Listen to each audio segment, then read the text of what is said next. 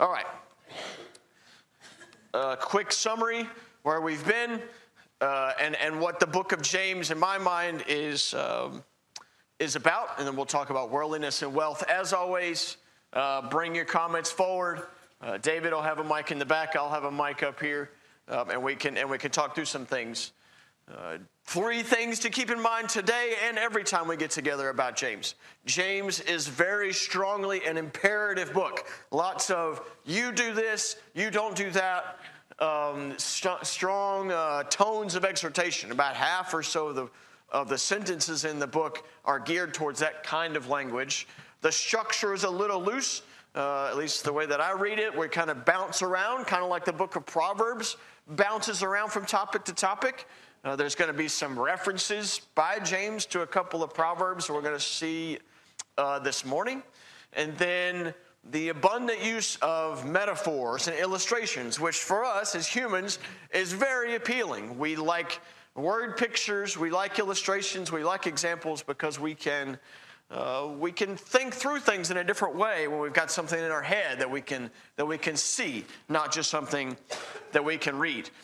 First couple of sections we talked about were trials and wisdom. In summary, do not question your salvation or justification based on your circumstances. Just because things are stressful doesn't mean things are bad between you and God. In fact, the trials and the stress are there often to refine, to mature, to complete. Then secondly, we talked last week about wisdom. Wisdom is not just knowing what the Bible says in the book of James or in the book of Galatians. Wisdom is about skillful living, especially in relation to other people. Are you a wise person? You could show me by how you treat and deal with other people. Is the kind of the summary in the back half of James chapter 3. Do you want this wisdom? You ask God without doubting and without being double-minded. And then there's a contrast that's a good segue to what we're talking about today. There's a section in the last half of chapter 3 that contrasts the natural man, the things that happen with him. He is jealous. He is selfish. He fights. And the result of his actions are evil practices and disorder. And the spiritual man, who is wise in a godly context, not just a earthly wisdom context. He is peaceable. He's impartial. He's pure. And as a result, he does things in a righteous way. Thus concludes the summary. And I felt like it was worth going through the back half of chapter 3 because it's a good segue to chapter 4. I'd like to read chapter 4 in its entirety as we start. So let's do that. We're going to cover James chapter 4 first, and then we're going to cover a couple of sections in chapter 1 and chapter 5. James chapter 4, verse 1. What is the source of quarrels and conflicts among you? Is not the source your pleasures that wage war in your members? You lust and you do not have, so you commit murder. You are envious and cannot obtain, so you fight and quarrel. You do not have because you do not ask. You ask and do not receive because you ask with wrong motives, so that you may spend it on your pleasures. You adulteresses, do you not know that friendship with the world is hostility towards God? Therefore, whoever wishes to be a friend of the world makes himself an enemy of God. Or do you think that the scripture speaks to no purpose? He jealously desires the Spirit which he made to dwell in us. But he gives greater grace. Therefore it says, God is opposed to the proud, but gives grace to the humble. Submit therefore to God. Resist the devil, and he will flee from you. Draw near to God, and he will draw near to you. Cleanse your hands, you sinners, and purify your hearts, you double-minded. Be miserable and mourn and weep. Let your laughter be turned into mourning and your joy into gloom. Humble yourselves in the presence of the Lord, and he will exalt you. Do not speak against one another, brethren. He who speaks against a brother or judges his brother speaks against the law and judges the law. But if you judge the law, you are a doer of the law, but a judge of it. There is only one lawgiver and judge, the one who is able to save and to destroy. But who are you who judge your neighbor? Come now, you who say, today or tomorrow we will go to such and such a city and spend a year there and engage in business and make a profit. Yet you do not know what your life will be like tomorrow. You are just a vapor that appears for a little while and then vanishes away. Instead, you ought to say, if the Lord wills, we will live, and we will also do this or do that. But as it is, you boast in your arrogance. All such boasting is evil. Therefore, to the one who knows the right thing to do and does not do it, to him it is sin.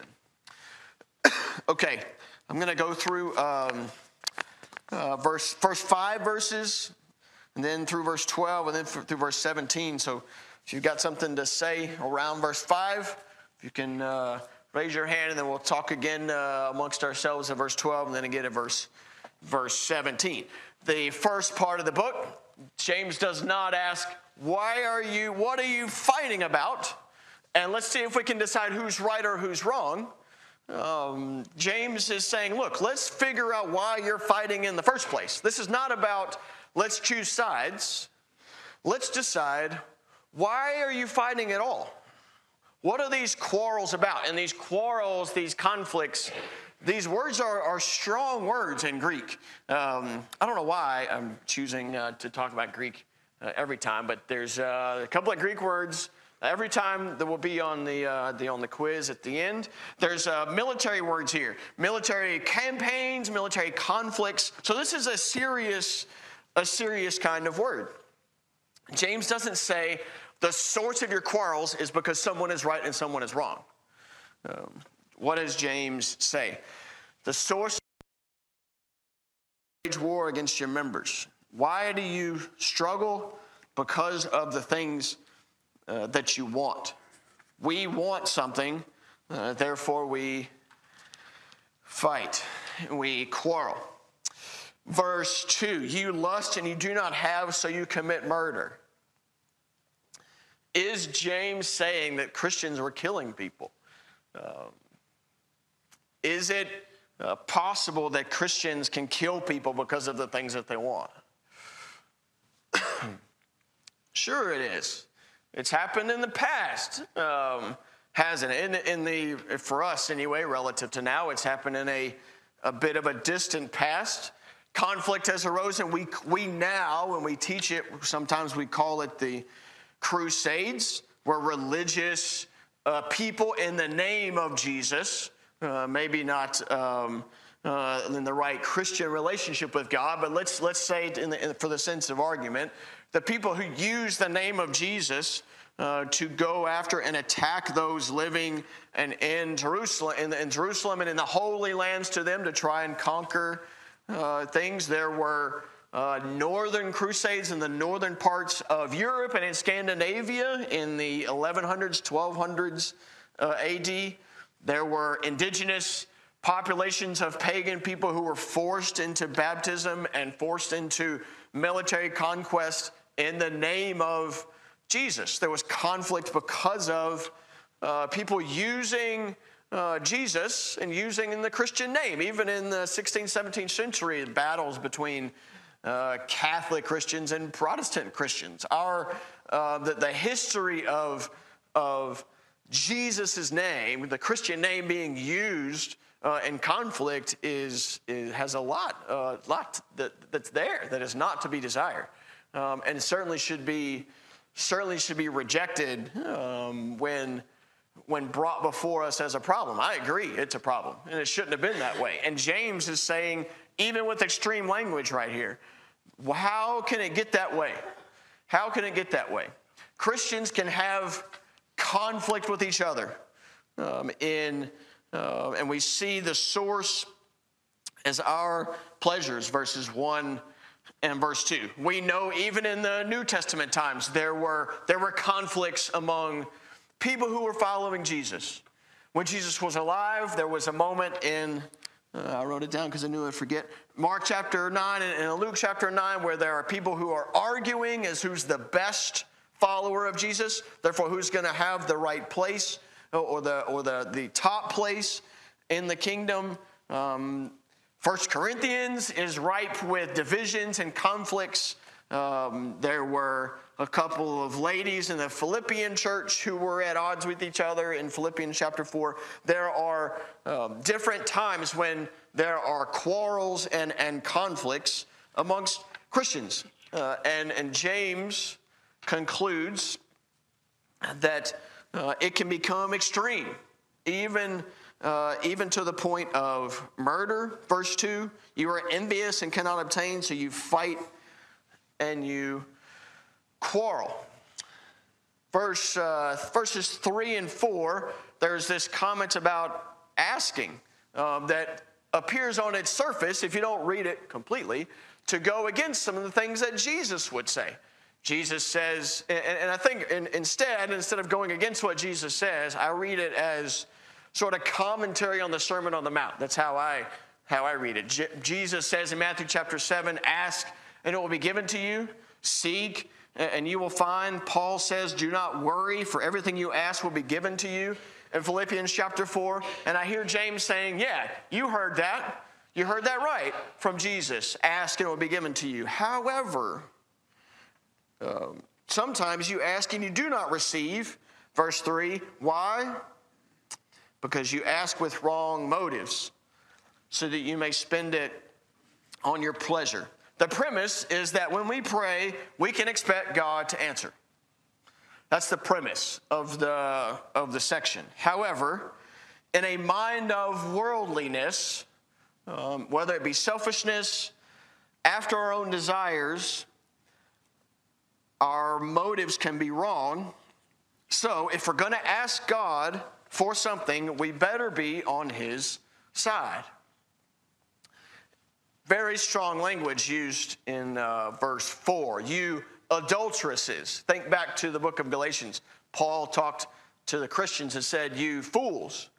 And I mentioned, if Leland or David were to get up and introduce a sermon and the slide says, dear fools, okay, at least it would have my attention. Like, okay, why are you calling me a fool? And in this case, it's not using the word fool, but let's imagine David or Leland getting up and saying, now listen to me, adulteresses. Very powerful language, even in a Greek pagan context, but certainly in a Christian context. You're telling me that I'm cheating. And James says, yeah, if the world likes you, you're in trouble. Verse 4, the friendship with the world is hostility towards God. Did you not know that? If the world likes you, you're in trouble. So in summary, the reason why Christians have quarrels and conflicts is because they allow their pleasures, their desires to dominate their lives and dominate their actions. Instead, we should promote some sort of unity and humility in our lives. And there's applications we're going to talk about. And sort of, to me, the problem is in chapter 4, verses 1 through 5, and the application of it is in chapter 4, verse 6 through 17. A couple of real quick comments about chapter 4, verse 5, because it confused me a little bit. I welcome any comments on it. But if you look at verse 5, do you not think that Scripture speaks to no purpose? He jealously desires the Spirit which he has made to dwell in us. It looks like a quote of the Old Testament, but this phrase here, this sentence in verse 5, is not in the Old Testament anywhere, although it looks like James is quoting the Old Testament. So there's a bit of a problem here, potentially, if James is quoting something that's not there. Here's how I think about it, and I certainly welcome any comments or edits to what I'm about to say. There's other language like this. Jesus uses this similar language in Matthew chapter 2, verse 23, and in John chapter 7, verse 38, as kind of summary themes about the Scripture, not necessarily direct quotes. Just like the Old Testament teaches us to have faith in God's plans for our lives, like he told Abraham to have faith that he would have a son. Now, God doesn't directly say that anywhere, but I'm paraphrasing, I'm summarizing a theme in a section of the book of Genesis. I feel like that's what James is doing here, summarizing a theme. And even then, I'm a little confused as to what that theme might be, so I've offered a couple of options. God desires his Spirit to guide believers, which makes sense in the context. We are guided by our own pleasures, so so James is saying, look, replace your own pleasures as a guide and replace it with God's Spirit as the guide. Or that our nature kind of desires worldly pleasures and kind of rounds out the problem. Whatever the case, I feel like it fits the theme here. As James is saying, look, I've heard and I know that there is fightings and conflicts among you. Let's not spend time trying to figure out who's right and who's wrong. Let's talk about why there's fighting in the first place. There's fighting in the first place because of your mindset. You are focused on what you want, even to the point of it producing quarreling and adulterous behavior. You are now a friend of the world and not a friend to God. Okay, problem statement defined. Any comments or questions up through chapter 4, verses 1 through 5, and we'll talk about what to do about it with the rest of this section. Nothing? Oh, thanks, Mitch. I was going to say Bruce is in here, so. So the comment you made about, are these Christians going around killing each other? I mean, I think what James is doing is he's pointing out the inevitable conclusion if they don't address the source, sure. Right? So as human beings, our tendency is to build and build and build on these things until they hit that inevitable result. And he's trying to catch it before by using an extreme example. All right, good point. James chapter 1 even has that illustration. Sin is likened to a developing child. When sin is given birth and it brings forth a death. Good comment, Mitch. All right, so what? Sorry, go ahead. Go ahead, David. Just a real quick statement. You think about there in verse 5, when you have this idea where it says, okay, the Scripture's purpose is linked to this idea of God's fervent desire, to dwell in us. Mm-hmm. And you think about that is a contrast to what is being described and rebuked in verses 1 through 4. And so, if you think of being called out of the world into Christ, the very purpose of the gospel call, God's call to us through His Son, is to have a relationship with us. Mm-hmm. But that relationship is not possible and it's not sustainable if our mindset is causing us to be more in line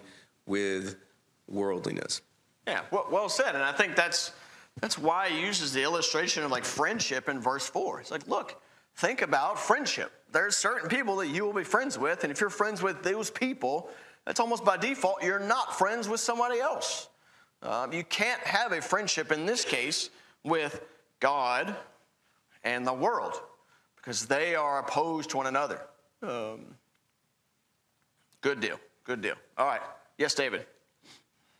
So there's something called the health and wealth gospel that's taught and believed by a lot of people, that whatever you ask for, you'll receive if you have enough faith or the right kind of faith. And if you ask God for it and you don't receive it, then apparently you didn't have enough faith. There's a passage where Jesus says if you had the faith of a grain of mustard seed, you could move mountains. But ultimately, it's not the faith that moves the mountain, it's God. Right. And it has to be God's will that the mountain move. And so it just makes sense when we pray and we have selfish motives that it's not God's will. It's not a part of His purpose for you to have that brand new pickup truck or whatever you're praying for. Sure, yeah. We're going to talk a little bit about God's will also at the end of this chapter as well, about the things that we ask for. Let's talk about a couple of the applications. So being humble verse 6. He gives greater grace than what? To me, is willing to take humble humans and give them grace, give them the things that they do not deserve, knowing that they will use it for the right things. If you look at verse 3, the worldly minded person will be given things and spend it on their pleasures. God is able to give because he's opposed to the proud and gives grace to the humble. There's blessings giving to a humble person because God knows the output of that blessing will be given to a humble person who will use it the right way. There's good contrast to me in verses 7 and 8. Very catchy phrases here we've seen time and time again. Resist the devil and he will flee. Draw near to God. I want to hearken your minds to verse 8 where it says, cleanse your hands. Cleanse your hands. Okay, good Bible students. Why would James use this phrase to these people? Why would he use the word cleanse your hands to them? What would that hearken in their minds?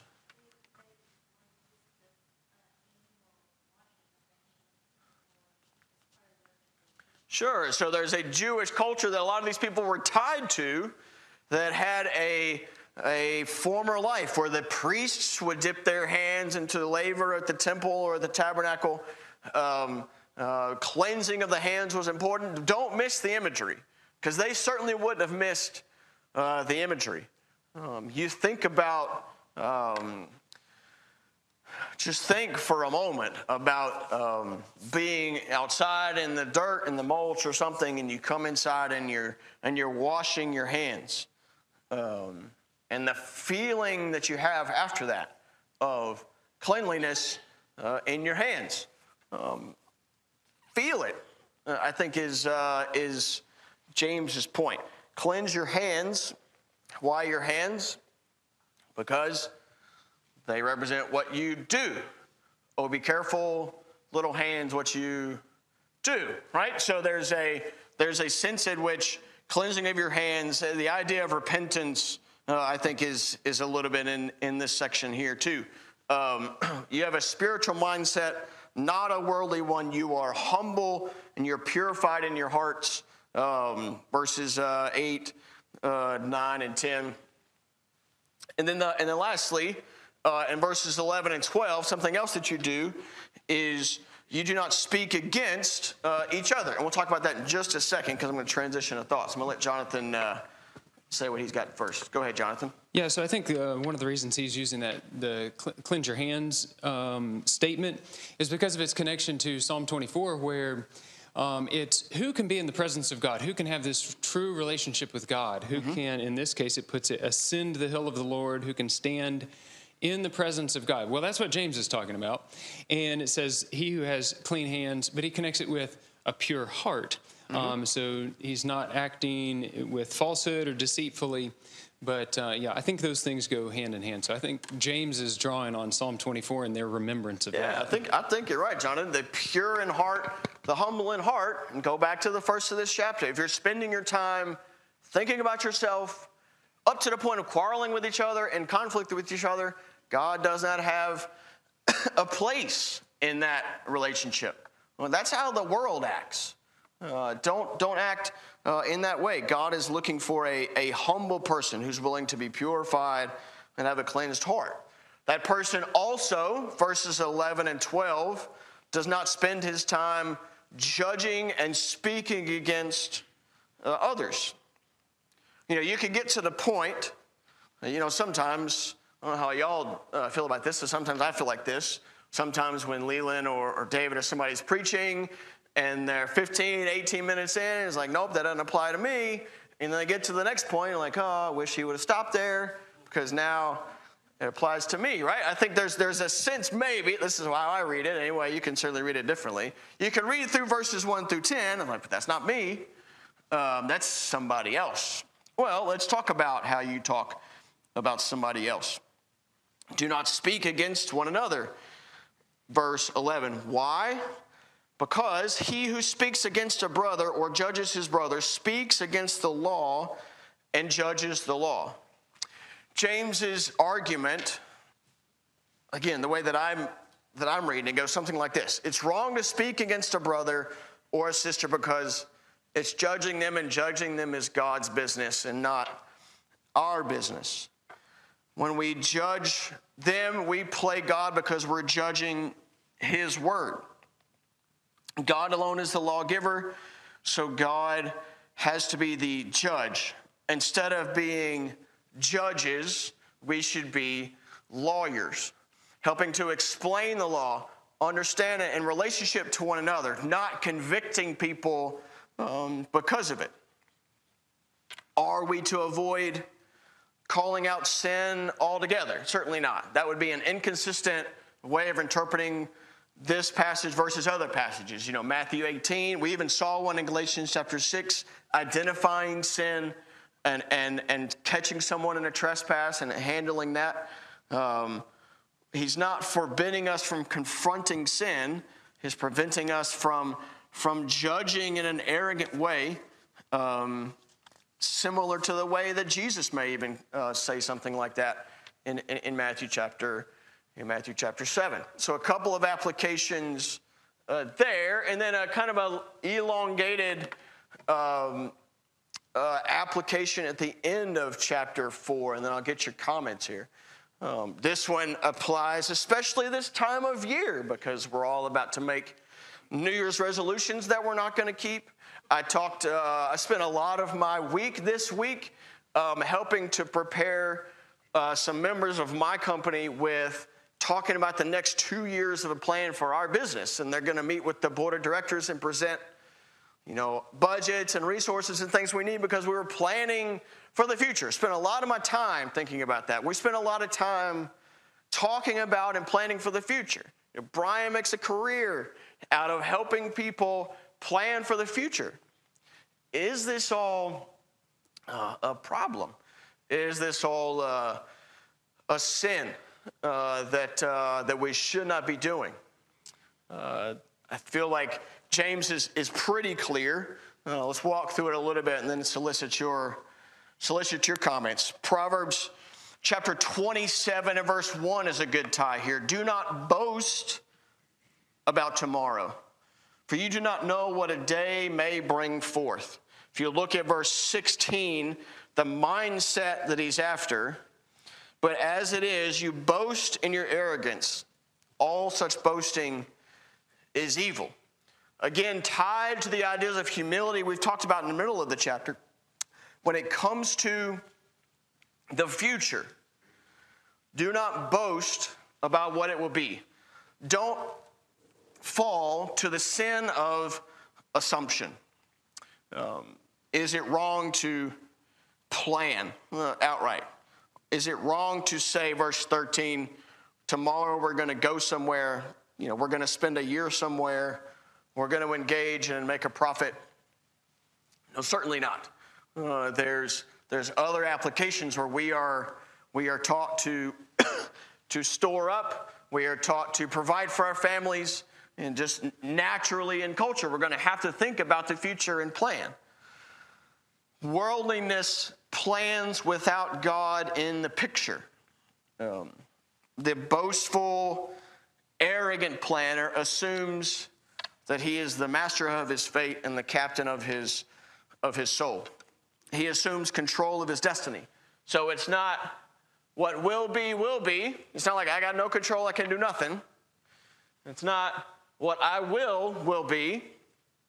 That's what he's also fighting against. It is what God wills will be. I'd like to, if you can, put a bookmark real quick in James 4. I want to flip over to Psalm 39 and read this. I feel like it's a really good tie. Psalm 39. And it's important to see because this theme of avoiding the sin of assumption is throughout the Bible. It's in the Old Testament and in the New Testament. Psalm 39, I'm going to read first 6 verses. I said, I will guard my ways that I may not sin with my tongue. I will guard my mouth as with a muzzle while the wicked are in my presence. I was mute and silent. I refrained even from good, and my sorrow grew worse. My heart was hot within me. While I was musing, the fire burned, and I spoke with my tongue. Lord, make me to know my end, and what is the extent of my days. Let me know how transient I am. And behold, you have made my days as handbreadths, and my lifetime as nothing in your sight. Surely every man at his best is a mere breath. Surely every man walks about as a phantom. Surely they make an uproar for nothing. He amasses riches and does not know who will gather them. I like this section a lot.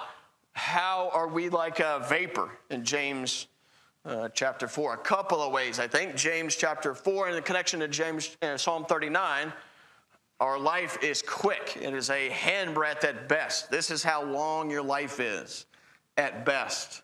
A handbreadth's life. And then a second way, we are like a vapor, because our life is very, very fragile. We are strong, we exercise, we financially plan, we surround ourselves with family, we surround ourselves with financial stability, we live in a very protected country, and we could die before the day is out.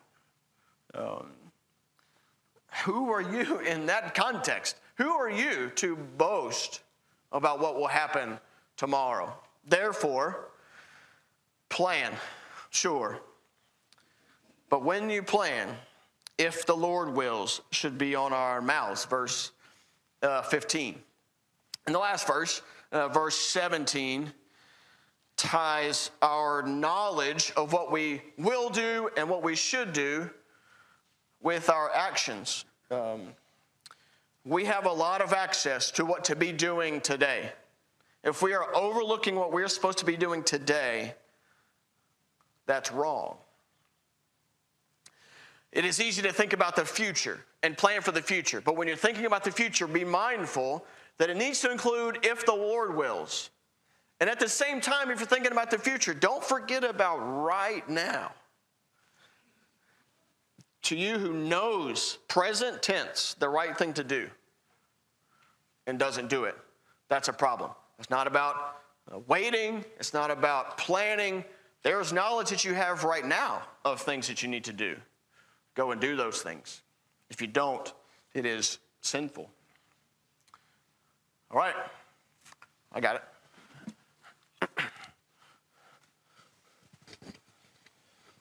Actually wanted to go back just a little bit.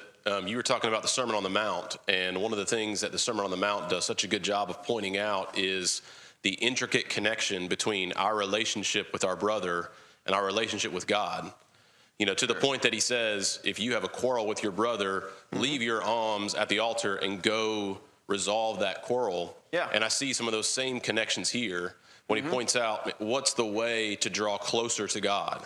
You know, one of the ways to draw closer to God is to avoid these quarrels, not to judge your brother.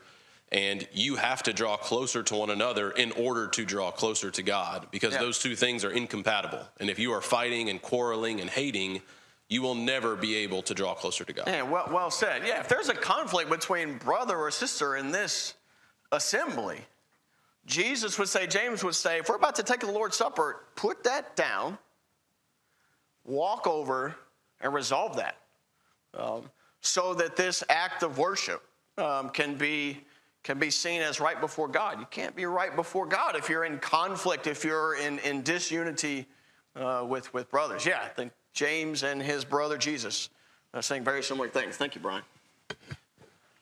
It reminds me of Jonah, right? This whole section reminds me of Jonah, especially that last verse, verse 17. You know, you think about the sin of Jonah. That first part of the sin was just not wanting to do what God, you know, the right thing that God wanted him to do. And so he ran. But then also you think later about Jonah, and, you know, really the problem wasn't that he didn't want to do what God wanted to do. It's that Jonah desired for the Assyrians to be punished. He wanted them to be destroyed, right? So this whole chapter, I think, is really honing in on those first few verses where it says you're the source of the problem is your desires, it's your pleasures. Yep. And that's what causes a problem when you try to judge your brethren. It's because you're not using the law, you're inserting your own opinion into the law. Right. You're not judging correctly because your pleasures keep coming up. You're not at the end of the day saying, what does the Lord want me to do and what does the Lord desire? You're just doing whatever you want and hoping the Lord will go along. Yeah, well said. Well said. Who's got it? Yeah, go ahead. I just wanted to say, when you quarrel or you judge a brother or a sister, it can run them away from the church. It can cause their soul to be lost forever. I can't tell you how many times I've talked to different people who have left the church because of what somebody said or what somebody has done to them. Sure. And then on the future part, that reminds me of where the man was building the barns for the future, and he had all this riches and everything.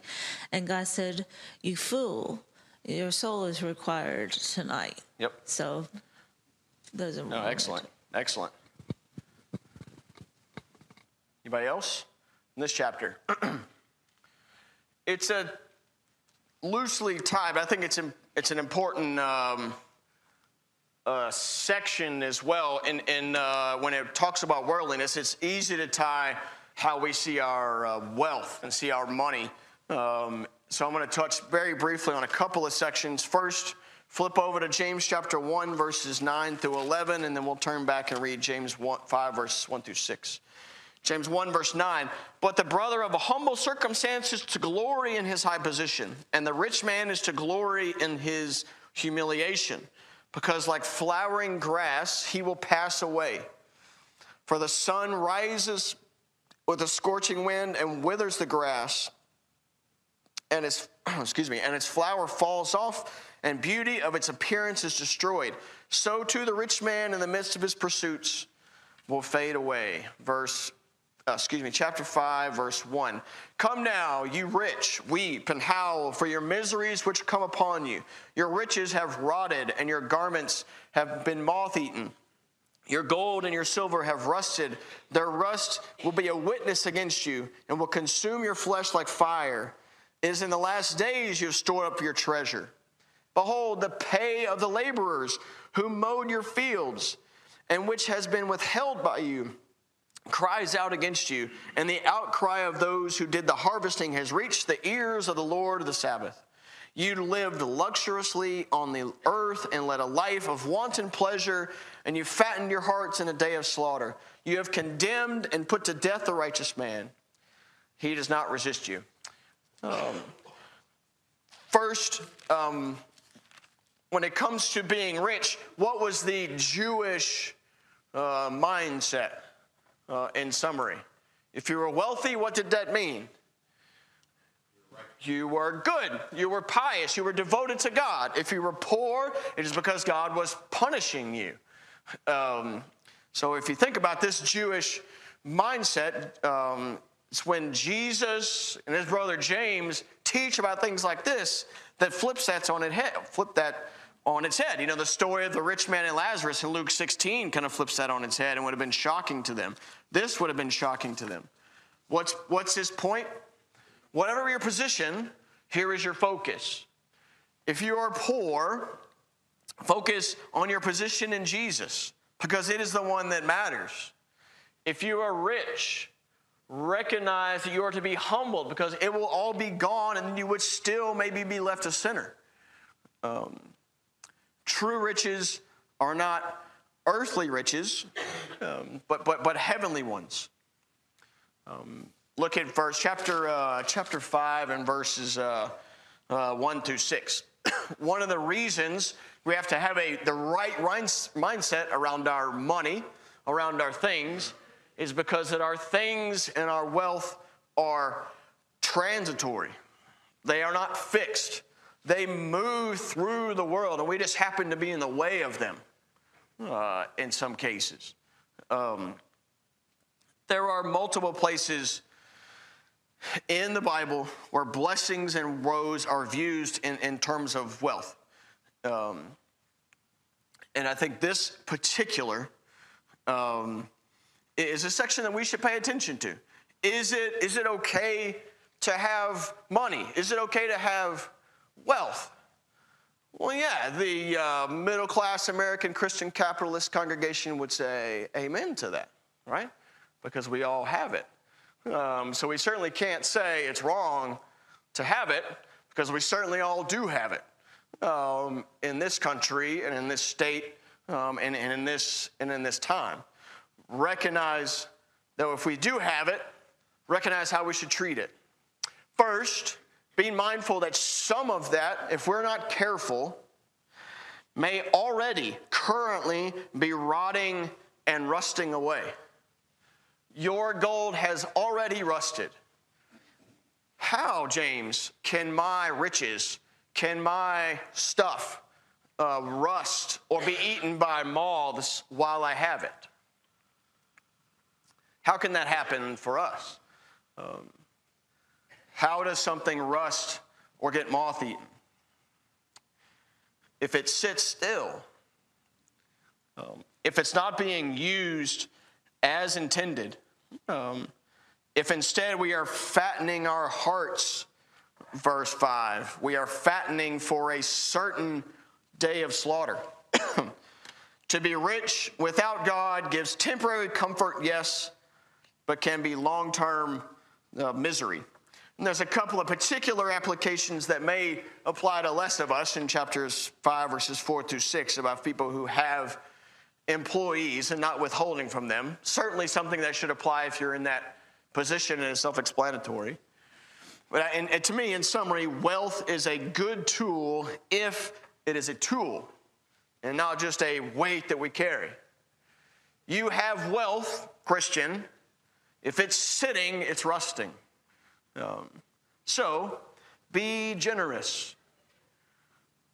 If you're given things through your humility in chapter 4, God gives a greater grace to those who are humble. If you're given the opportunity to have wealth and given the opportunity to plan, being mindful that the results of that, the wealth that you carry, will rust while you hold it. The only way it doesn't rust and it doesn't get eaten by moths is if we do something with it. Okay? All right. We'll stop there, and we'll talk about relationships with other people next Sunday. Thank you.